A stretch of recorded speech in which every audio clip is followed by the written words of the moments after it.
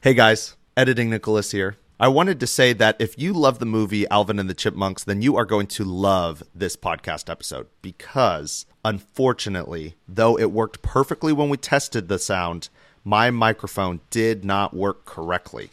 So I sound exactly like Alvin. Otherwise, the episode is amazing, Joy was amazing, and I hope you enjoy.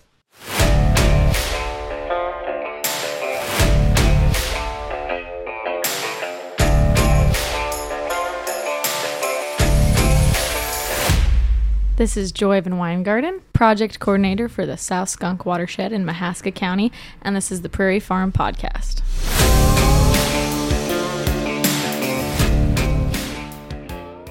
In high school, I used to work at a coffee shop, and this coffee shop, shout out to Smoky Row.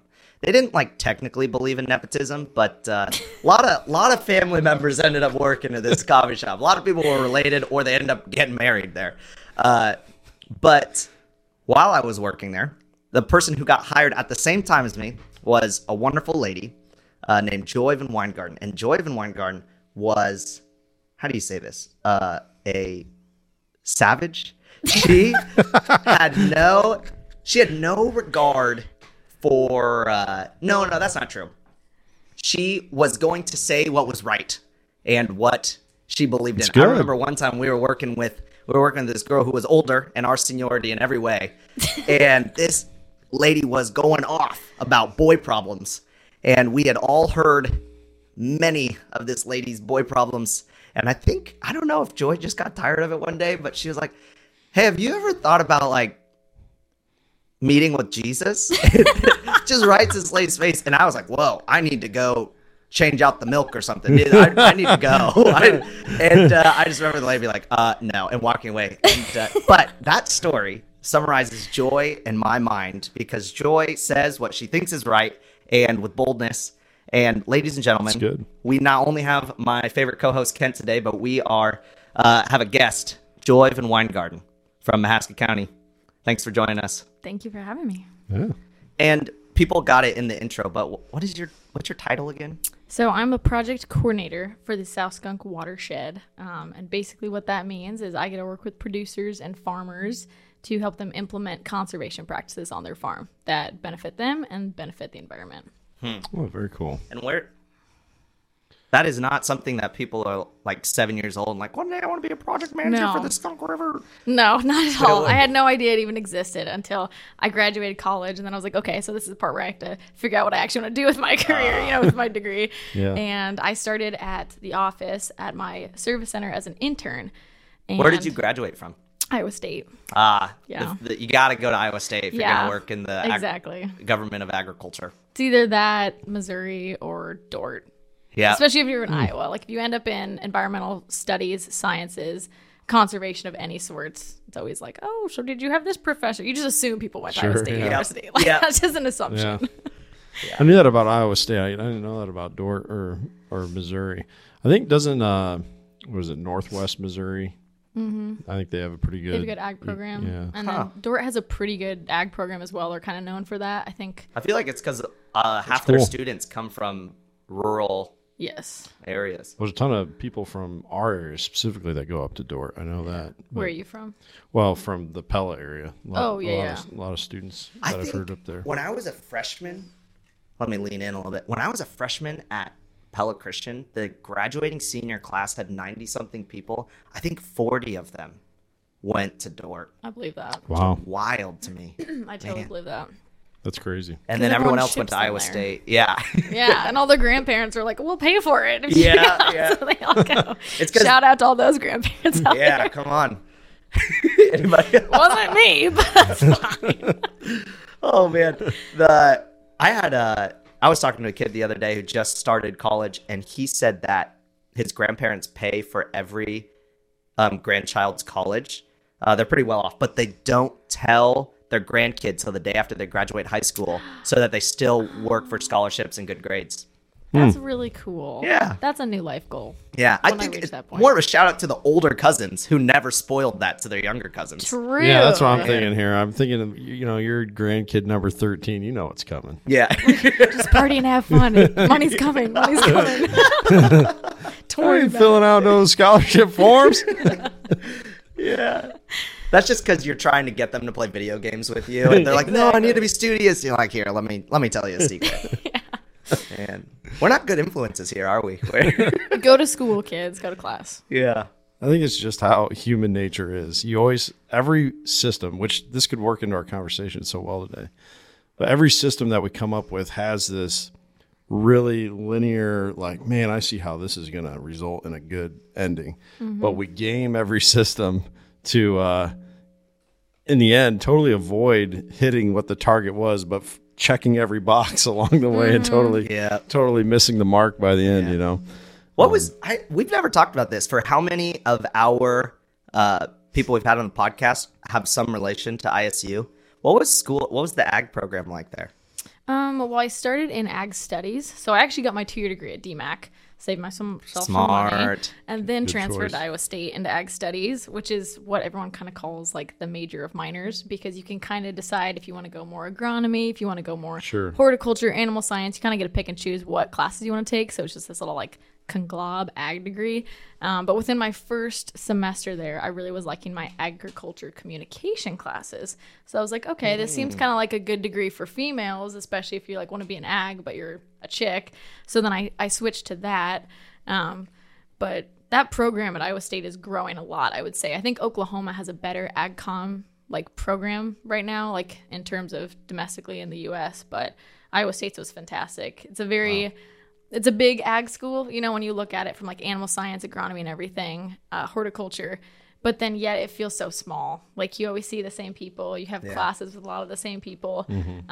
I had awesome professors though. And my advisor, 10 out of 10, top notch dude. Cool. Like I think that makes also the difference in like how someone's college experience is. Cause I've heard people say, oh, when I was in the animal science department, whatever, they didn't have a good advisor. But then when they switched to horticulture, whatever, they had a great advisor. And it just makes all the difference in what your school experience is like. And my advisor was kick-ass. I mean, he was awesome. Yeah. I've heard that's a big difference. To be in agriculture today, you have to either inherit land or you need to go for some sort of communication or research role. Mm-hmm. So either you're like selling ag products from some large ag business, or you are researching and doing a lot of soil tests and working with the future of ag, which both are really cool, especially because there's a big old gap between people who do farming and the rest of civilization that benefits from it in their understanding of what agriculture is. And just that education of like how your food is made is, to me, it just seems so obvious. Like we were raised in Iowa. We know where our food comes from. We drive past fields every day. And then some people are still like, wait, what? Like our chickens are raised in this confinement? Like that's how it's like, that's how the rest of the world is growing our food and raising livestock. And people have no idea that grow up in like urban communities. Huh. Mm-hmm. I have a friend, when I was out in California, I met her, and she won't eat meat from California specifically. But she will eat meat from any other state. And she explained it pretty well.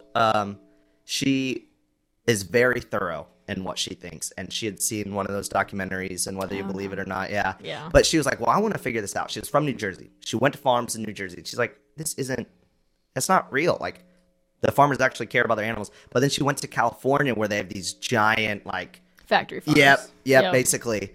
And she was really disgusted. So she's really careful about where she gets her meat from. Which I was like, wow, good for you. Way to vote for your dollar. I've never... Yeah. She's done it better than anyone else I've seen. Yeah. She's at least being intentional. Yeah. She was... when she's in California, she just won't eat meat. And then if she's somewhere else, she will look for where the meat came from. Okay, I was wondering how she applied the filter there for California. That just makes sense. When I'm in California... go vegetarian. I was thinking fish. I'm like, if I'm in Cali, if I'm next to an ocean, like I'm only eating fish. Only fish. Better yet, in California, buy a hunting license. There you go. Yes. Dude, you know that they have a peacock problem in Northern California a little bit? I did not Sounds know like that. a California problem. Yeah. It does sound like a California problem. Hunting peacocks. They're the They only create ones their to own survive the never-ending forest fires of Northern California. Man. Oh, I was in Redding when those happened, and they burned down like 1,100 buildings of Redding. I remember the gas stations ran out of gas of people like getting ready to flee. Yeah. It was wild. There was a fire tornado. The heat had done something in the atmosphere. It caused a tornado. Yeah, it was crazy. That tornado killed like 4 firefighters. It was wild. Gee whiz. Yeah, and it was raining ash like the apocalypse. For 3 straight days, you could stare right at the sun because the smoke was so thick, the sun looked green. Mm-hmm. Couldn't tell you why. That's crazy. Yeah, you can't imagine it through a camera. It's a wild look. I feel like that does feel very like post-apocalyptic. Yeah, it was like, this is it. This is Lord's it. coming back. I'm ready. Take me now. Take me now. That's hilarious. Yeah, so you went to ISU and you enjoyed their ag program, and then you're from Mahaska County. Correct. And so were you just looking for jobs there? Or you said you got an internship. So how did that go? I was looking for full-time jobs. Obviously, like after you graduate, you're like, okay, full-time employment, here we go. And I was kind of actually looking to get out of the state. I was young and single, so I'm like, you know what, if I'm going to leave and going to go build my roots somewhere else and just kind of create a new life somewhere else, I might as well do it while I'm young because my parents have a farm. I was born and raised in Mahaska. Like, home will always be here. So it's like, I can always come back. So I was like, let's branch out. Let's apply for other jobs outside of state. But then I found this one on Indeed or LinkedIn or whatever it was. And I was like, oh, well, shoot. Like, I at least qualify for it. It'll be a backup, essentially. Because don't they have like a point ranking system or something for Not for jobs. FSA jobs? No. Well, they might for FSA jobs because FSA is federal, but because this was a district position as an intern, that didn't apply. But I think, they're thinking they're looking for college students that are still in college. And I was like, I'm graduated. But I was like, you know what? I'll apply, whatever. Did the Zoom interview with a few of the commissioners and then Deborah, our CA. And after the interview, like an hour later, I got a call and they were like, we want you. Nice. And I was like, That's you know awesome. what? I might as well accept. Yeah. And that was a little bit earlier in the year because I didn't end up starting until June. So in my mind, too, I thought, in case something else comes up, you can always say, like, oh, hey, sorry. But nothing did. So then I started as an intern at the office, and it was splendid. I had no idea what I was doing. I did a lot of CRP checks. I worked with Kat. I know you. Kat's probably always calling Nick here in the office because he always has questions. She or vice saved versa. my butt the first maybe 4 months I was working here because she would just explain stuff to me. I'm like, when you get those calculators the first time, my goodness. Very confusing. Very confusing. Yes. But so for anyone who doesn't know, the government has calculators on how to build CRP mixes and different kinds of prairie mixes to make sure that they're up to standard, which they're a really good practice, but they're also very complicated. But something really cool about Mahaska County, it is one of, maybe our favorite, for sure one of our favorite counties to work with. And I think non-coincidentally, it's all women in the office. I'm pretty sure, right? It's like every single employee in that office is women. And my goodness, ladies and gentlemen, they get their stuff done way faster than every other county. We get shit done. I'm not saying there's a For correlation. I'm just saying that 2 coincidental events have taken place. There's all women in Mahaska County, and they are very good at their job. Because my predecessor was a male, and for a while he was the only male. Because after Kevin left, who was the DC, there was 2 males, and then after Kevin left, it was just Bryce, who was my predecessor. He's the one who started the project for the South Skunk. He's the one that wrote the grant, and then he left, and then that's when I stepped into the role. So then it's like, yep, no more males. So we have a male bathroom and a female bathroom, but we just use both. And whenever if there's ever someone coming to fix the printer that's a male or whatever, we always just goes like, hey, there's a male here. You know what I mean? Don't use the male restroom like we always do. That is wild. It's like the Mahaska County sorority is what that feels like. It is. It's a party, Get the but work done though. we're so diverse. Like, we all have a common goal, we're all into conservation in one way or another. But our CA is originally from California. She didn't know. Deborah is? Yes, she knew Would not have nothing guessed. about big ag whatsoever when she came. Like, she's just kind of a newbie, and we still have to explain things to her in that regards. And she's just a peach about it. Yeah. And then one of the other project coordinators in the office, Miriam, she's the Muchakinnick watershed coordinator. She's from Canada. She worked for the government up there in environmental an environmental field. So she just brings this whole other viewpoint of like urban conservation. She's really big into like pollinator gardens. We're actually working on a bioswale, or technically, I think by definition, it's a bioretention cell, which we're going to seed natives on top of. It's kind of like a rain garden, but it's a little bit more, you have to create an engineer kind of a system underneath it. So it's not just like a depression in the ground that you're throwing a bunch of natives on that you're like, oh, those deep roots will help with infiltration. It's a little bit more mechanical than that, but we're actually planning on putting one right next to our office because we kind of have an issue with water ponding. It doesn't really go into our storm system very well, and then it just creates this giant like running puddle in this grass that someone has to mow, and we're like, it looks crappy. Like, let's do something about it.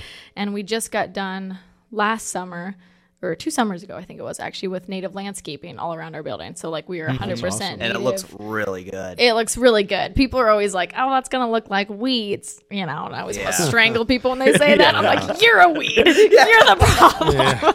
You're a weed. It's true, though. I mean, that goes so deep into, you know, we're all Iowans here. It goes so deep into how we were all raised, you know. It's just like that's the culture. Anything not intentionally planted somewhere is a threat and is not beauty. You know, it's got to be Kentucky blue that was seeded in the 50s and has to look like a golf course. Yep, cut 3 to 4 inches max, and you know, I did a study on it. I think I wrote a blog on it on our website, but that comes from the 1700s. There would be big grass pastures that were short grass around castles. Maybe it was more like the 1200s, around castles, to help people, like if there was an invading army, they'd be able to see it sooner. Well, then nobles started doing it, and all of a sudden it was a rich person status. And we've just carried that with us. Even though we got no people with pitchforks and fires coming at us, we're just like, we need I think we were talking about this with Laura up at UNI. I think she talked about just, like you were saying, it became a status thing. Like, look, I have so much money that I can pay people to go out, you know, with a sickle or scissors or whatever and manicure Let this me just grass. Flaunt my richness. Right, the peasants But in a way, grass. is that not what it still stands for? Now, instead of forcing people to do it, we buy super expensive lawnmowers and. Quite literally, it's kind of crazy.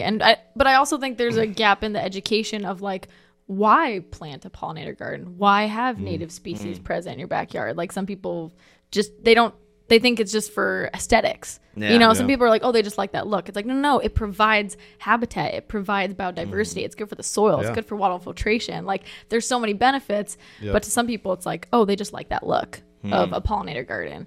So I think that's part of the what we're trying to do at our office is just for the education standpoint. You know, if someone walks in, they say, oh, you know, is that milkweed you have outside this front door? It's like, yeah, it is. And, you know, like, milkweed is essential for a habitat for caterpillars, butterflies, all sorts of insects that are beneficial for your crops that you're coming in here to talk about. You know what I mean? So it's kind of an education opportunity. And also just, I think the more we make it quote unquote normal, or the more people see native gardening, it's going to become less and less like a thing where people say that looks like weeds. You know what I mean? So that's also why we want to put this bioretention cell in, because it's solving an issue, solving a concern that we have with all this water ponding up on our parking lot. It creates like a mini lake. Like, we have to wear big rubber boots because it just floods the parking lot. So like, it's a problem, and a solution is like a bioretention cell using native plants to do their thing. So I think that'll be kind of fun when it goes in, because, you know, every old farmer's gonna be like, what you doing there, digging with the backhoe? And we're like, well, that's what we're actually doing, you know. We're about to change your life. We came to mess things up. No, I like driving my lawnmower straight through those puddles. It's my favorite part. Speaking of which, I saw some mowing going on yesterday. So we're into December now, and it looked like it was a county job. And it would have been. Joy, what's going on over there? Are they mowing the ditches? They were mowing a ditch over by. Man, I don't want to be too specific because I might nail somebody. But On my way to work, we'll say, in between. So I live outside of Pella, and then come up here to Linville, and somebody was out there with the old bush hog whacking down dead grass. I quite literally don't understand that. Like, I don't know if there needs to be more education for like the county department on like this is actually good for things. It's not doing any harm. Like, I agree. I agree with that. That's a good point. I talked about that with Carol, and he brought up some good reasons for why we do some ditch mowing that I hadn't really fully considered before. But there's way more of it that goes on than just those practical reasons too. And Carol would agree with that for sure. That it's like, yeah, maybe it does need to be an education. No, this is why we're spending tens of thousands of dollars, millions of dollars on equipment and fuel and man hours. And just this is why we're willing to sacrifice something that holds carbon, soil, pollinators. Man. I'm sure the county department probably hates me because I have like native seed just like in my house. Like I just have native seed on hand, for whenever an emergency situation you might need. Don't leave home without it. I'm literally just driving down the road, just literally. No, when they do like the digging, they take like the backhoe and they like dig out the ditches every once in a while, which always freaks me out because they make them so darn deep. And I'm like, bro, like I pull over and like I'm not paying attention and like I will be in the ditch, Yeah, we had one of those. Like it happens though, and it's because they do that, and then it's like, oh my gosh, like this wouldn't happen if you had done that. So when I see them doing that, I will grab my seat and I will chuck it out the window. I'm like, let's get some roots in this thing. Let's get some roots in the soil. Why do they do that? Why do they dig so deep on those ditches? I don't know if it's just to get some of the silt that accumulates, like from the runoff, over time. Yeah. They've probably dredged it out a few times. And like, you know what? I'm going to dig it so deep and so steep this time. Yeah. I'll be dead before this thing has to be redug.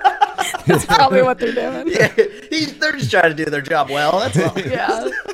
He doesn't want to have to do this until he's gone again. So That's he's like, right. we'll just dig it real deep. And I mean, when you got toys, what do you want to do? You want to play with them. You know exactly. what I mean? And I get it.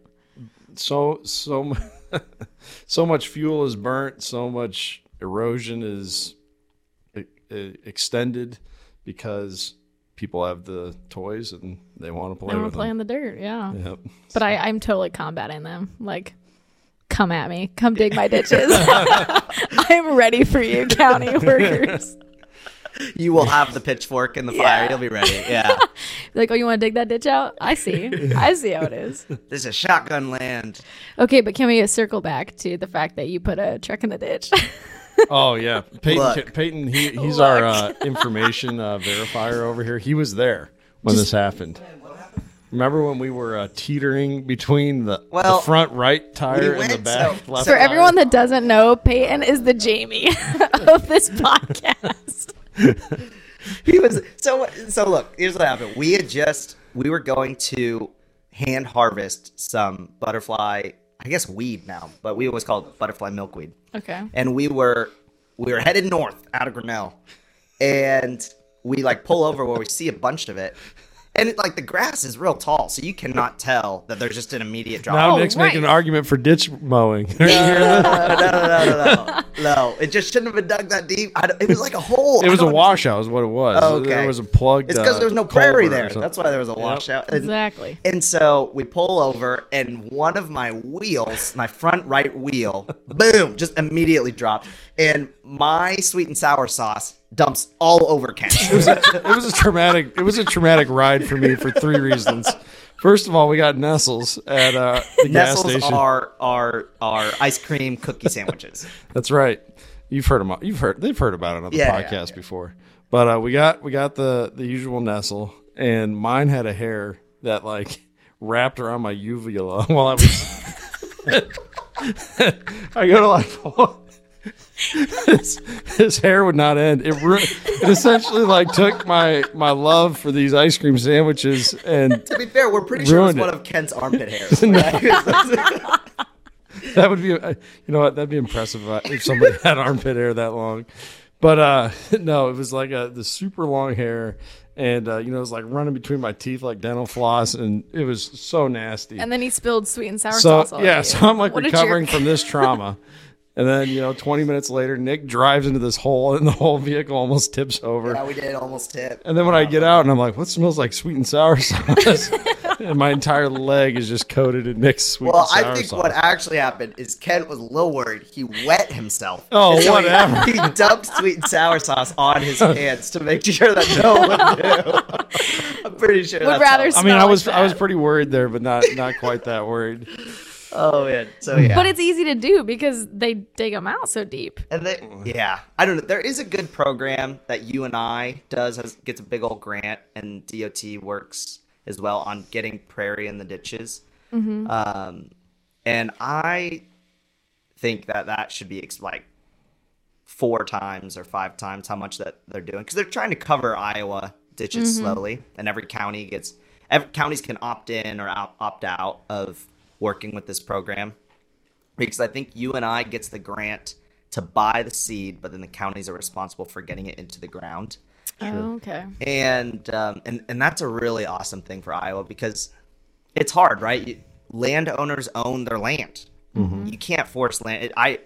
We are not supportive of the government just telling landowners what to do with their land. Right. But then you also want to incentivize good land practices and use what land the government does run and have as much of it conserved. Because if nothing else is going to get conserved, they should at least conserve what they have authority over.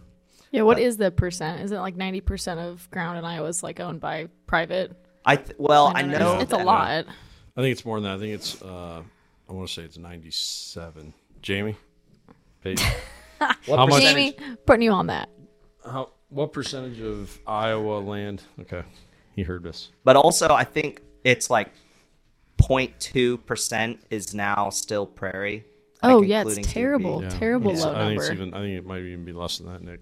I think it's 0.1% or something like Jamie that. has an answer. I heard once that Iowa is the most terraformed place on Earth ever. Really? Yeah. There's never been a place more changed than the service of Iowa. Obviously, like 97 is our number there. So 97%. Right. Man, I feel good on that number. Wow. Good job. That was nice. Man. But the prairie, like, that existed in Iowa. Just thinking about that alone, and like the bison, the fact that we used to have elk and wolves and stuff, and people are like there was a elk that showed up in Story County. Did you guys see that a few months ago? Yeah. I don't know. I did. Trophy Bucks Bio or what account that was that posted it. Did they shoot it? I don't know. It was like a tiny buck, or bull, excuse me. It like very young bull. And I like was showing it to my mom, and she was like, "What? There's an elk in Iowa?" And I'm like, "Mom, there used to be elk in Iowa." Yeah. And she was like, "What?" And I'm like, "We took their home." Like, I think the variety of elk that was in Iowa, are they extinct? Yeah. Or no. Iowa variety, I think all elk species west of the Mississippi still exist, but the subspecies that are from east of the Mississippi are all. So we have populations of elk east of the Mississippi. Kentucky has the largest herd. I think Pennsylvania is number 2, and then there's even some in Wisconsin and. Are you talking like native, like they're wild? They've reestablished populations there, so they were extirpated from those areas. Technically, as far as the subspecies goes, extinct. But in the going back to like the 20s and 30s, I think Pennsylvania started to bring in some Rocky Mountain elk to repopulate, and they've stayed around.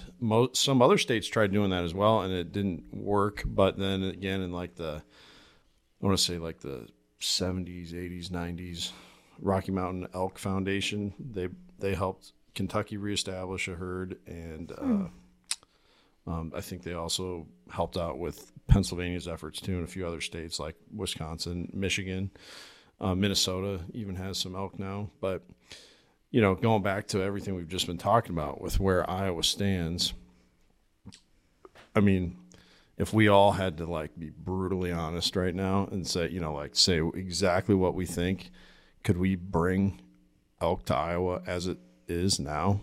In my opinion is no way. No way. We don't have what elk need anymore, which is so sad because people think of a prairie state like Iowa. First of all, they think of us as a prairie state. Right? If you were to ask the average American, hey, you know how there used to be prairies? Yeah. What states were those in? They would list Iowa. And then if you said, okay, what animals listed or lived in those prairies, everyone would probably say, well, buffalo, bison, which of course we had, but we had more elk than we had bison. That's how many elk we had. Wow. I didn't know that. And we just are so far away from having what elk would need. I mean, you could maybe do very small herds, like up in the northeastern part of the state, maybe down in the southwestern part of the state. There's some areas with some pretty good habitat in that, along the Missouri River corridor there, but it's just not there anymore for us. And I think it's a shame, and really in our lifetimes, I don't think we're going to be one of those states that gets to celebrate that, like a Minnesota or a Wisconsin or a Michigan, just see that back on your own landscape. And I think we will. Pretty sad. I think agriculture is getting to a point where it can be so efficient that we will stop needing as much land for it as we once did. I hope so. That's a good, I shouldn't be too. It's going to have to happen because as population grows, as more and more ground gets bought so people can put up housing developments, it's going to have to happen. I was told once that all of the world's population could fit in the density of New York City in an area the size of Texas. So if it was as dense as New York City, the whole world would fit in an area of Texas. I don't know how true that is, but I don't want to live like New York City. No, no, not at all, not at all. But dude, while you were talking, my brain went on a tangent. Have you guys ever seen one of the greatest movies ever, Spirit? Yes. Oh my gosh, the horse movie. Yes. I grew up on that thing. My wife and I finally got her to watch it the other day with Matt Damon. Man, you said you have seen it? I haven't seen it. Oh, Ken, it'll change your life. Low-key best soundtrack ever. Yeah. Especially for an animated film. Yeah. And it's well animated. It holds up. And Peyton, can you verify this? Is it a good movie? If I'm ever in a sad mood and I'm just I need a musical spiritual get up, I literally go to the Spirit soundtrack for this soundtrack for a kid's movie that I watched on repeat when I was 9 years old. I'm this is it. And then life just gets better as I'm just listening to Hans Zimmer do his thing, Yeah. Well, oh, yeah. My kids would probably listening to it. Jonas would probably get into it. Dude, he'd love that movie. An interesting thing while we're on it. So one of the best parts of my job is I listen to audiobooks and podcasts all day long. And I just finished up Dan Florey's new book, A Wild New World. So the new world, of course, is us. It's the United States and North America, more specifically, and really South America too, Central America. Everyone from Europe and Asia and wherever else that was exploring into the Western Hemisphere, we were the new thing, right? So hence the title. Well, there's a part of that book where he talks about horses in North America.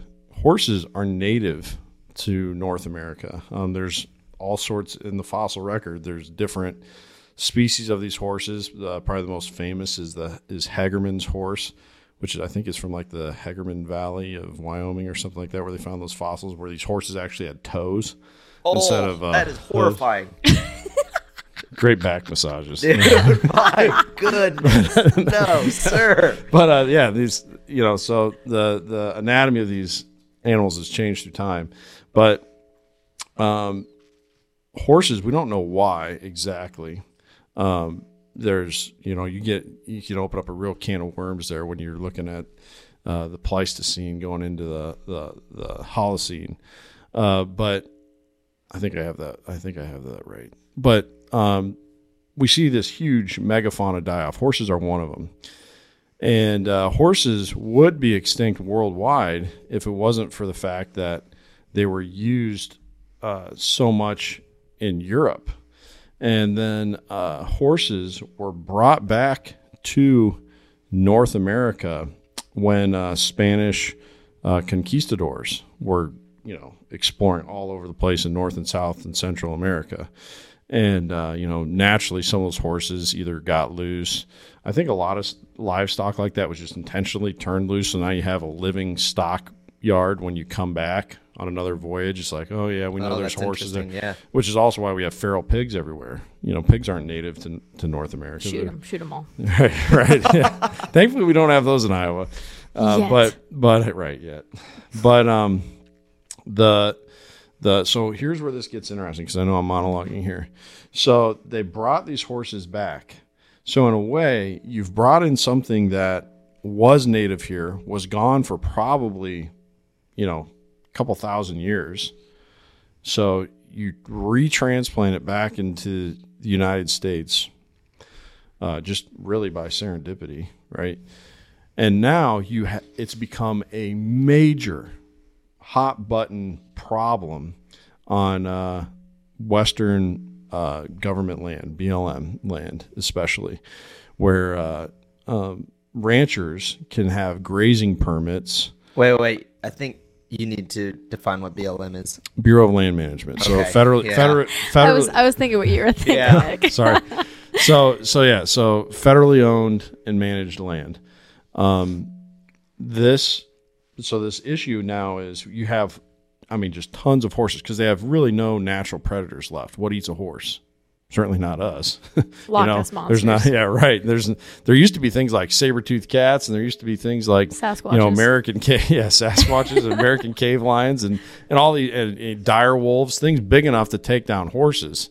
But none of those things exist anymore. So now you have these populations of horses that are just growing to huge numbers, and it creates problems on multiple fronts.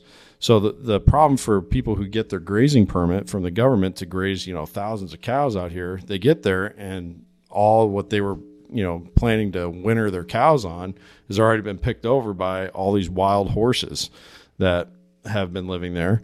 And then the second issue is because these things are eating themselves out of house and home, and their population spike, you keep seeing these huge die-offs of all these wild horses. Or during times of drought, they'll find all these horses dead around, some small watering hole that literally they're, dying of thirst because there's just not the resources to support them.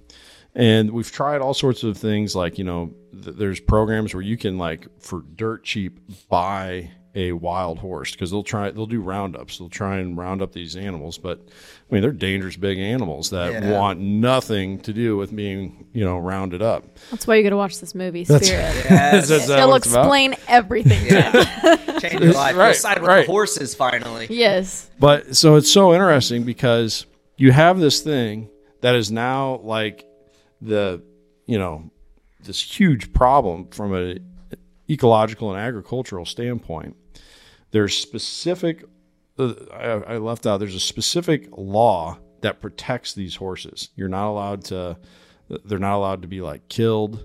So you can't, like when we get too many deer, what do? Well, what they should do is issue more licenses, extend seasons. But a lot of times, like in urban areas, Iowa City does this all the time. They bring in government sharpshooters, which is, I think, basically just DNR officers that got to work extra hours to kill these excess deer population. Well, you can't do that with these. So what is the solution? Because that law, forbids. Why is that law there to begin with?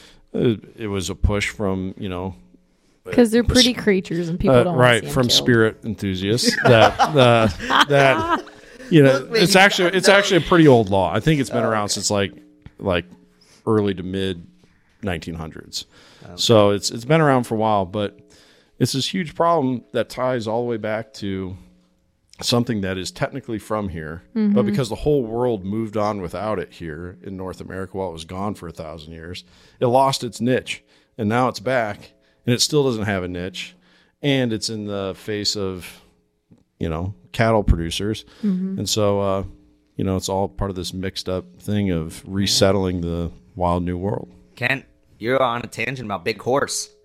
Yeah, well, there's no answer. I don't really know where I stand on it because I agree with the point where, they were here. It's kind of crazy how they ended up getting back here. Yeah. And I feel like that's why the problem probably hasn't been solved yet. It's just such a hot button topic, and it's like, how do you go about it? What is the solution? Yeah. Yep. And people abuse that adopt a horse deal. So that's another big part of it is I can get a horse for cheap. Then I'll go sell it to, Alpo, and that'll be dog food. And so, there's all these little, and it's becoming a bigger and bigger thing. I keep my ear to the ground on a lot of these issues, and you can just see when things pop up, this probably started popping up 5-6 years ago when you first started hearing about it. Now you're hearing about it all the time. So it'll be interesting. We have very different news outlet sources. Not hearing about this horse dog food problem. No, but so I've heard about it, Kent. Don't you worry. Yeah, thank you. Nick's Thank just you, Joy. not educating himself. Nick just watches Spirit on repeat. On repeat. Look, if you don't have internet at your house, you just take your one DVD and you just... What, you don't have internet at your house? We don't have a lot of things. Technically, my wife informed me that we are 2/3 homeless, because homeless means not having utilities. And we have electricity, but not heat or water. We're going to introduce you guys to Nick's GoFundMe. No. I was going to say, do we need to start a page for Nick and his wife? No, and every time I'm with my wife and we're telling, like, older people, I was going to say adults, but I keep forgetting I'm one of those. When we tell older people that, they look like they're about to call DHS on me, like the Child Protective Services. Oh, that's funny. hilarious. It was my wife's idea, ladies and gentlemen. It was not my idea. It's looking good, too. I stopped by there the other day. My family was on our way to get a Christmas tree, and I needed some ratchet straps from Nick. Dude, it looks 'cause I even forgot to better bring now. mine. I love plumbing things. It's my favorite hobby after I get done with a hard day's worth of work. I like to go home and Snapping plumb some things. pecs together. Yeah. Nick's Dude, new calling. my best friend. No, but I'm going to totally take a veer off what we've been talking about. I want to talk about water because I know, and you can get as political or not political as you want. You deal with the Skunk River, which is one of the biggest rivers in Iowa. That's a big one. Yeah, and I know that a lot of Kim Reynolds, when she was running with Branstad originally, she pushed cleaner water quite a bit. That was in a lot of her speeches, and I don't know how she's followed through with that or not. But that is a thing for farming that I know that we are trying to figure out a solution of being able to have efficient crops and not poison water supply. What are you noticing with that? So my funding source for my project, it's grant funded, and depend on how the grant is written, depends on how much you get or how long the grant period is before you have to like reapply. But my grant funding source is literally called Water Quality Initiative, WQI. And there's several watersheds in Iowa that are funded by that same source. And what WQI is trying to support that. We're trying to better our water resources because it is a resource. You know, I think in Iowa, you grow up with muddy rivers and muddy ponds and it's normal, but at the same time, that's where your drinking water comes from. Like, it's so interesting to like go talk with children or even like adults, even adults my age, like, where does your water come from? Like when you turn on your faucet, when you, that's a great you know, turn on your water, where does your water come from? Like, where do you think it comes from? And people are just like, I don't know, the Ogallala Reservoir. And I'm like, no, wrong. Our education system has failed you. This is awful. But you know what I mean? People don't understand where their water comes from. So if they don't really realize that like they're polluting their own water systems, it kind of brings it back to you as the consumer of the water. Like, oh my goodness, like, it affects all of us. Yeah. You know, what is going into that river, whether it's from municipal waste, whether it's from, you know, ag waste of nutrients leaching into our systems, it affects all of us. And it's our water. It's your water. It's my water. And I think that's kind of the start of my project is just the simple base of just educating people. You know, our water is a resource. We need it to survive, and it can't be chemical filled. It cannot have a bunch of nitrates in it. We don't need a bunch of phosphorus in it, because also when you pay your water bill every month, you're paying for those chemicals to treat those. You know, your bill's only going to keep going up and up and up as our river and our water systems get more and more polluted. Wow. Yeah. And I think it makes it more personal of a connection when you can relate it to people like that, because like no one cares about water. And I always stop them when they, you know, feel that way, because I'm like, no, everyone cares about water. Yeah. You just don't understand how it affects our everyday lives and how you are affecting it. Yeah. Yeah, and I think you did a good job there, too, talking about the vulnerability of, I mean, it runs through our tap, it runs through the shower, runs through the, you know, the kitchen sink when you're washing dishes or the dishwasher or whatever. And to not care what is in there, or just to trust that who's ever in charge of purifying that for me is doing it the right way and doing so effectively.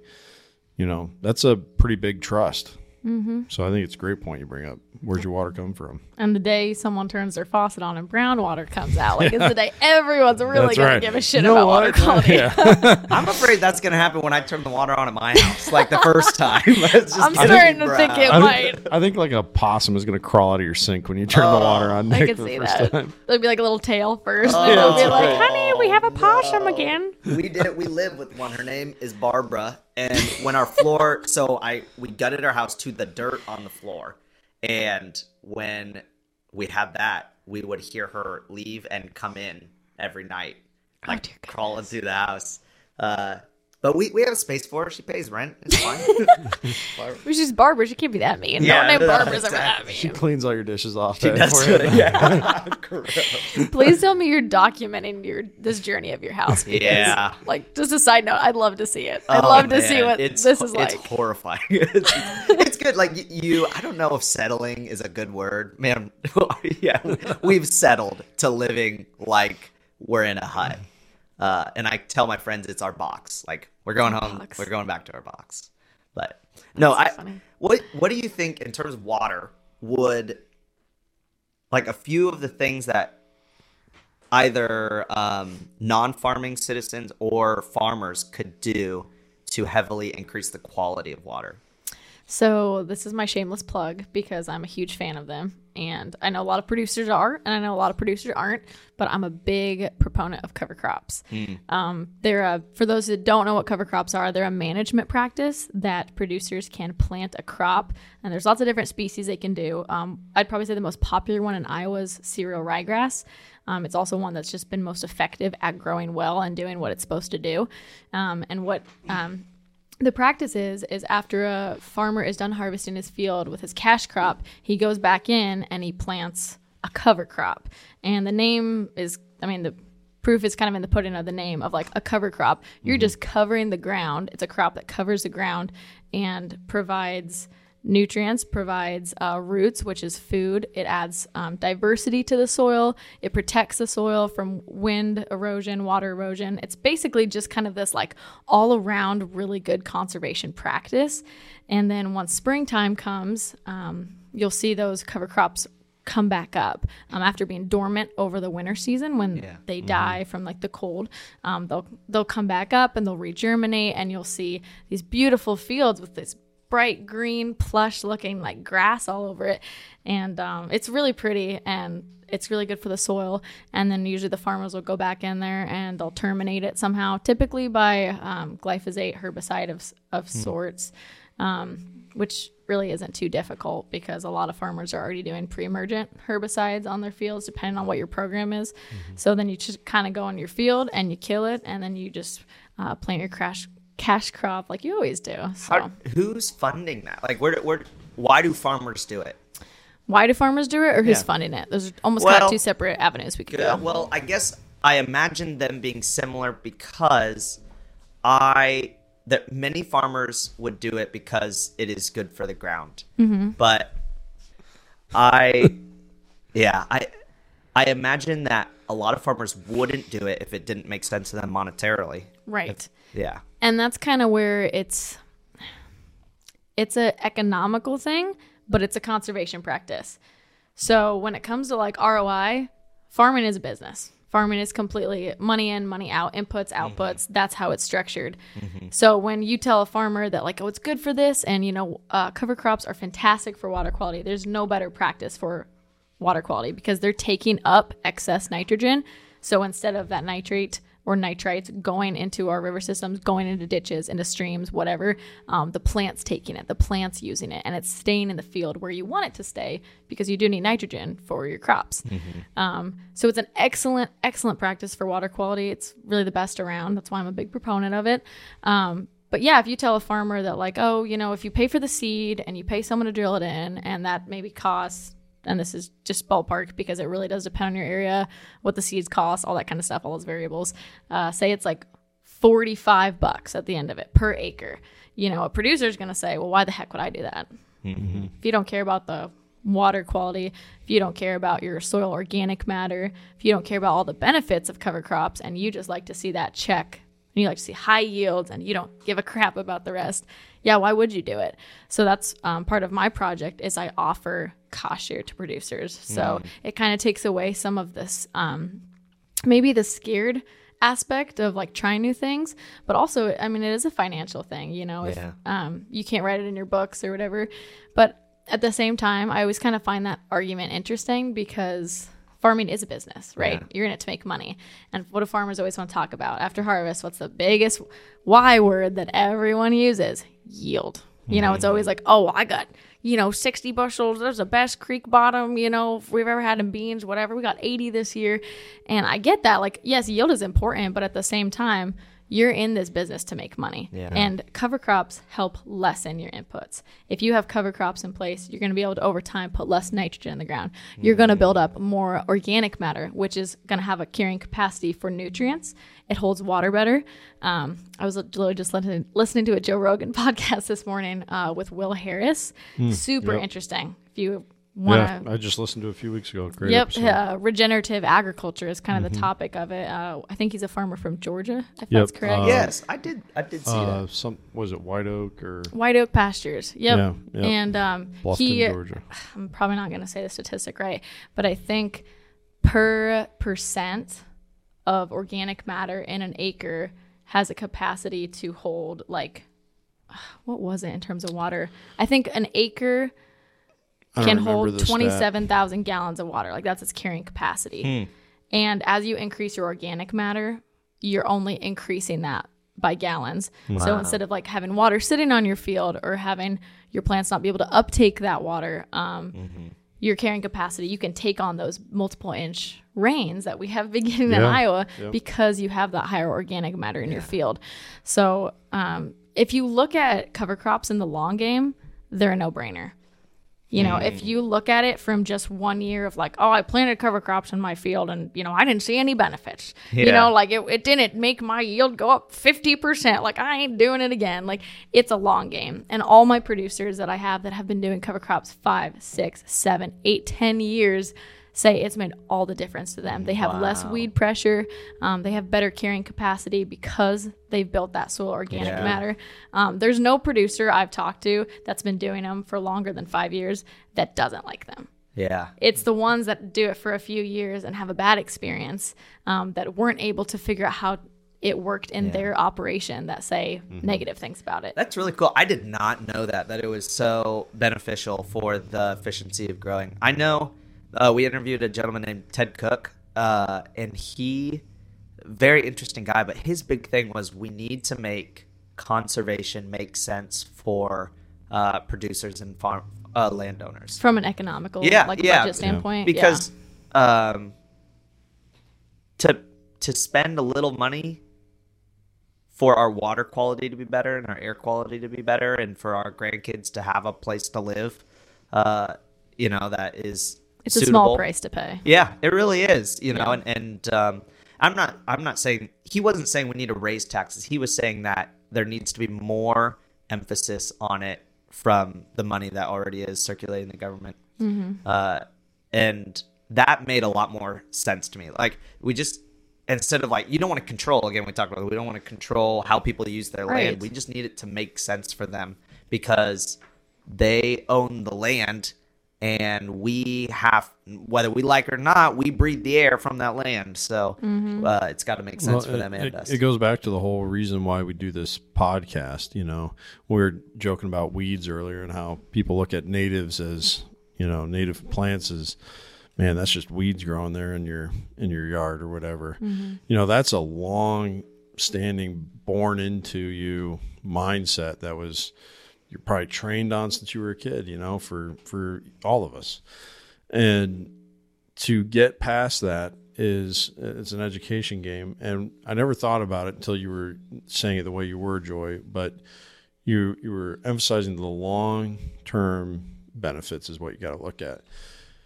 And when you think about it, the reason we got into a lot of the conservation problems that we're naming here was because of a short-term focus. Yep. And so the way you combat a short-term focus is with long-term results. And it feels, 200 years feels like a long time. And Iowa hasn't even been a state for 200 years yet, we're still a pretty new, what is that? Maybe 3, 4, 5 generations max of people living here, and developing the land. We've done all this change in a very short amount of time. And it's been 3, 4, 5 generations of people tilling up the ground, right. Using cultivation as a form of management because it's what Granddaddy did. Educating the next generation on, like you just said, that's what Granddad did. So this is what we do. And so I think it's so critically important to emphasize that. Look at these long-term effects. And that's what guys like Will Harris are seeing now, because he's been doing it, I think in that podcast he said for 30 years or something like that. He's been doing this, and he's seen – I remember that. I didn't remember that statistic, but I do remember that part of the interview where he showed like a video of his neighbor's runoff compared to his. Yep. And it was brown, like his neighbor's was just brown because it was all, sediment bound, phosphorus bound, and then his water was just clear. Yeah. And much less. Just based off of management. And much less runoff too. Yep. So it's staying there for his soil quality, for his crops, for his livestock grazing. You ever heard that story about the ham? The grandmother with a ham? Green eggs and ham? Yeah. Cut the ends off. Yeah, he cut the ends off. The young lady asked, she was cutting the ends off the ham before she was going to cook it. And her husband was like, hey, why do you do that? Like, I don't know. My mom always did it. I'll ask her. She went to her mom. Mom, why do you always do this? That's a good question. Your grandmother always did it. I'll ask her. So they go to the grandma and they say, Grandma, why do you always cut the ends off the ham? And grandma, I just didn't have a pan big enough for the ham. Yeah. And I feel like we got a lot of those practices going on. That's a cute little story. I like that. Yeah, it's absolutely true. But it's going to take that education to get people that long-term focus, so that when they don't see the change, like you mentioned in a year, oh no, my cover crops didn't come up. Well, you planted them at the wrong time. Yeah. Try it again. And cover crops are a total learning curve. If there's anything that like you will fail at and like you were guaranteed to not do it right the first year, it's cover crops. Yeah. Like you were introducing a whole new species that monocrop soil has never had on it before. Like at one point it was prairie, and then we tilled the crap out of it, and now it's corn and bean, and maybe you'll throw in some hay in there or whatever, but it's a learning curve. And that's why I think the cost share is really a valuable resource for producers, because it allows them to kind of buffer that economic challenge at first. And I offer $25 an acre, unlimited acres for anyone in my watershed. So a producer that just literally lives in the South Skunk watershed can walk in and be like, hey, I want to sign up for 300 acres, $25 an acre. And we mark out their maps. And then, when they bring in their seed tags and everything, we go out and we verify the field. And that's huge. Like we're writing some pretty big checks to help people do that. Yeah. But it's because it's so worth it. The benefits are so worth that cost. And that's on the lower end too. There's federal programs where they're almost double that, depending on different factors, of course. But in terms of just government cost share, there's sources out there. And for people that are kind of wary about maybe working with a government office, go to the private sector. I know PFI, Practical Farmers of Iowa, they have cost share. I know Cargill does stuff. Yeah. There's just different private entities that benefit from it so much that they're like, hey, we're willing to throw in some money per acre for you to put this good practice on the ground. Yeah, that's cool. Do you know Iowa cover crop? Yes. Have you ever, we're having James and maybe his co-owner, co-worker, his co-minion on the podcast here soon. I don't actually remember what I put in as the calendar. Watch, it's like today in 15 minutes and I forgot. But we're very interested in it because cover crop is, I heard someone put, it helps a little bit with everything, but it helps a lot with water. Yes. And so we don't work specifically in the cover crop ground. We do, and we have contractors that will if people really want us to help them with their cover crop. But we kind of consider it like our cousin that's working for the same cause. Yeah. The cover crop. We really like it. Because native prairie plants are phenomenal for water quality as well. They do a really good job of filtering water. That's why people have buffer strips, up against their creek, which good plug for you guys. We just had Hoxie put in one for us on our bottom. So I plan on trying to like fly a drone every year and just show like the before, the first year, the second year, because so many people will like, it's going to be ugly. It's going to be the ugly stepchild for the first 2 years. And like people have to grasp that concept that like, it looks like weeds and you have to mow it because it's fighting off other, species too. And you have to let that management take place. But then that third year, it's like, oh my goodness, this looks great. Yeah. So I'm really excited to, I'll have to send you that footage. I guess. We would love to see it. We'd love to see it. I'm sure a lot of people would love to see it. It'll be really cool. And I want that also to be just like a forum, because I'll post that on my personal social media. I'll post that on my social media for my South Skunk Watershed project. But I think another thing about conservation, there's not a lot of like media and content made on it. It like there's media and content made on everything under the sun nowadays. You know what I mean? Like you can find your niche in pretty much anything. But like when was the last time you were scrolling through social media and you saw something about cover crops? Yeah. Like it just doesn't exist. Like I'm working on an Instagram reel right now. Hopefully I'll probably post it tomorrow. So follow me on social media, Joy Van Wyngarden. Yeah. But it's like on. She's very interesting. You guys should. Oh, great. But it's on composting. Nicole put her handle in the show notes on this one. Yes. Yep. I post all sorts of goofy stuff. So prepare yourself. Yeah.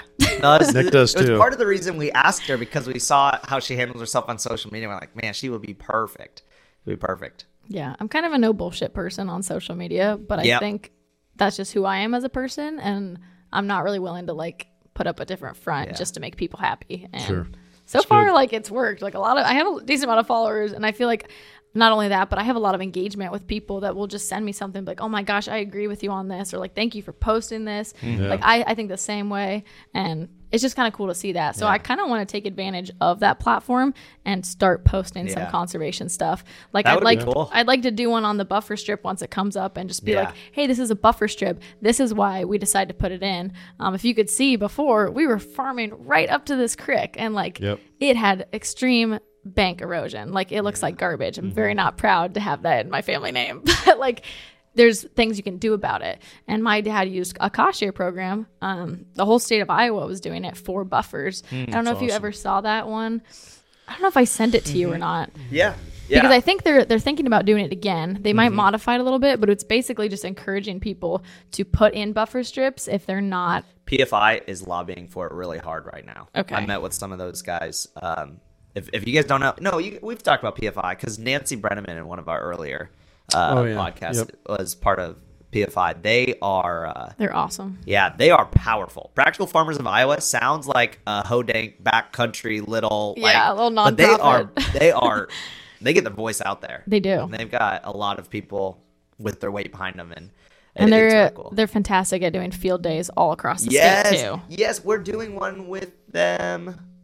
No, we're doing one with the IPN, Iowa Prairie Network. You need to do one with them. We're thinking about reaching out to them and basically doing it together, an IPN and a PFI. Man, so many acronyms. Field day and having them out here. And we've got Ebert Honey, who has a bunch of his bees on our farm. I'm literally going to his place after this to get beeswax and bee pollen. Really? Yeah. Really? And I helped him extract honey this year for the first time. Really? Yes, that was an experiment. The first day I did it, didn't get stung at all. Second day, like 5 on my fingertips. Oh, hurts so bad. I think he has our most listened to podcast. Really? With him. Well, one, he has an incredible voice. I love his voice. Nick loves good voices. Dude, I'm really into good voices. Rate mine from 1 to 10 right now. Oh, man. Probably 7.25. Really good. I will take it. Not world class, but I'd say really good. He does have a nice voice, though. That's very interesting that you point that out. Yeah. So I was listening to a podcast. What was it called? How I Built This. And it's an NPR, how like big businesses like Five Guys and Wikipedia and stuff like that were built. Mm-hmm. And he interviews their founder. And one of the best episodes, in my opinion, was the Five Guys episode, simply because that dude's voice was amazing. Me and my wife listened to it twice in a row. Just listen to it. Wow, that was good. Listen to it again. Went to Five Guys right there. And that was the first time I ever went to Five Guys. I've been going ever since. But anyway, the point is, Phil's episode, my goodness, you will cry.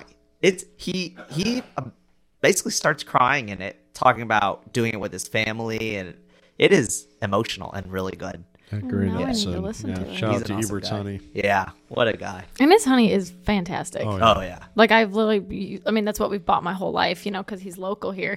But then you try other honey and you're like, why does it taste like crap? Or, you know, it's always crap. Oh, yeah. But then you kind of like, as you educate yourself and you look into it, like there's a reason why that is. It's because what are the bees feeding on to make their honey? And that was a mind blowing. Farm. His bees are hanging out on our farm. That's what they're doing. But it's mind blowing that that's why the honey can vary in its flavor and taste. It's because what is the bee's food source? So I mean, you guys are like two powerhouses right next to each other. Yeah. Yep. No, I echo all that. I think the beauty of it all too is it's right here. You don't have to drive, an hour to go find this stuff, and that's where if we empower more landowners, then hopefully we can empower a more localized model for agriculture, for land use, and people tied close to the land that they're on. And if you're listening in and you're wondering, how does this affect you? Well, I think Joy did a great job explaining how your tax dollars, your water bill, your all these different ways that money coming directly out of your account to pay to fix problems created by this traditional system of doing things using land, it does affect you.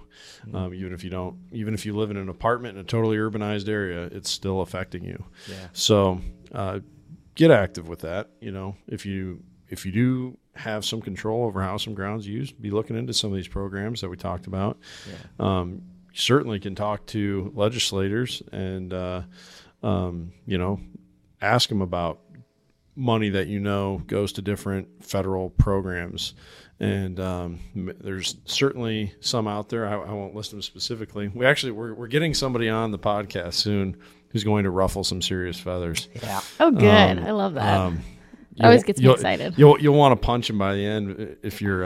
I will, or you will, or we will. I don't know. We might all. If you're into big ag, you'll want to punch him by the end. But he's actually my best friend, so. That'll be good. He's a super smart guy. He's a farmer, and corn and bean guy. But he's gonna have some things to say. He'll have some things to say that need to be said, need to be heard. But I think that's important because you guys are almost kind of like the Joe Rogan then of conservation and ag. You're bringing on people like me. You're bringing on someone who's your best friend who's probably going to say like, screw your buffers, screw your pollinators. No. You know what I mean? He's all for that. That's good. You need to show both sides. You need to just be this non-biased. Like, I mean, we all have opinions. We're all biased. We're human beings. But like, bring those people on. Let them say what they want to say because I don't know who he is, but like, I grew up on a conventional farmed system, like corn and beans, row crop. We've been no-till for a while now, but like, my dad still hasn't done cover crops. I think I finally talked him into giving me one field next year, and I'm like, "Hey, we're doing this," and like, I really don't care what you think. Like, we put in this buffer, and like, he was for it, whatever. I know. I was like, I had to go in, and I was like, you know what?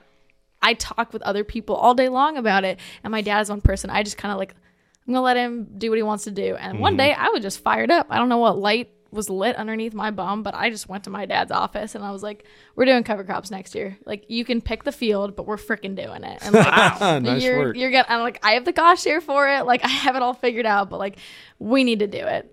And it's going to happen. That's awesome. How did John, is it John? How did John respond to that? Pretty well. Okay. Surprisingly. Wow. No good. I don't know. It's probably because I'm the favorite child, I'm guessing. Wow. But like, I feel like I don't know. Your sister had a kid recently. I feel like grandkids add a lot of points. Yeah, there. well, I have a dog. I have two, actually. Well, excuse me. I'm sorry.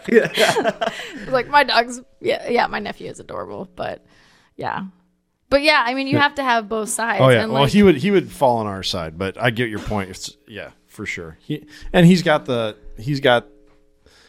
experience that you do in the sense of he's lived under the conventional, so he still farms with his dad, and so he's not calling all the shots, but he makes known his opinion on.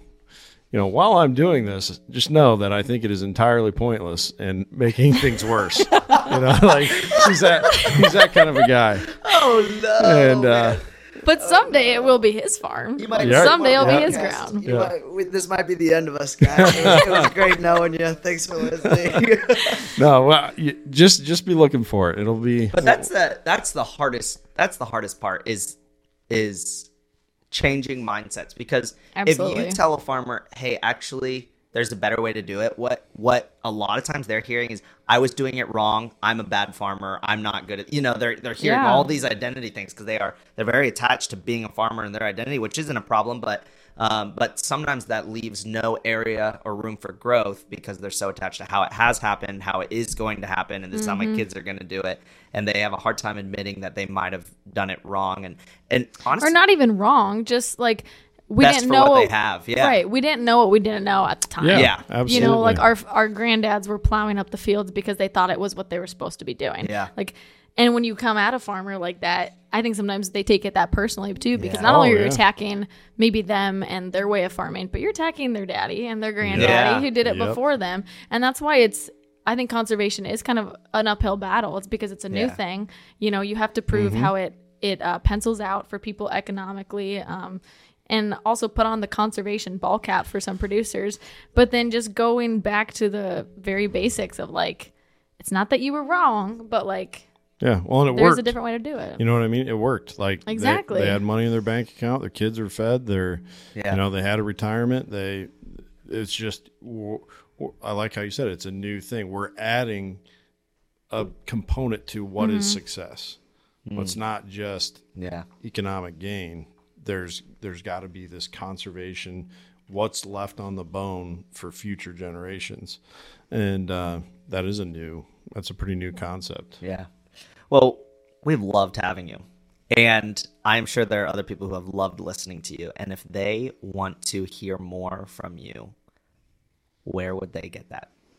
Probably my social media. Yeah. What are those? That's probably where I'm most active. Instagram and TikTok. And my handle's the same for both. It's literally just my name, Joy Van Wyngarden. And when I was in college, I hadn't spoken to Joy since high school. I remember seeing her something. Maybe it was TikTok. I don't know. But I remember thinking, wow, this is very clever and very well done. And I messaged her out of the blue. But she is very interesting. She's well worth listening to. And the main reason we had her out today is she is well thought out. So she doesn't say things without thought behind them, and we really appreciate that. Yeah. That's a huge compliment. Thank you. Yeah, absolutely. Well, we've talked about water quality. We have talked about cover crops going along with that. We talked about Kent spilling whatever he did on him, and going I thought into it was ditches. your sweet and sour It sauce. was. Whatever it was. Yeah, Nick. Whatever it was. It might have been sweet. It was your driving. It's probably your hair in my ice cream sandwich. It was probably Nick's armpit hair from when we fell into the ditch. This curtain of armpit hair. Look, guys, while you're making fun of me, I'm racking my brain for a good transition. I can't think of one. So everybody listening, thank you for tuning in. And remember, conservation happens 1 yard at a time.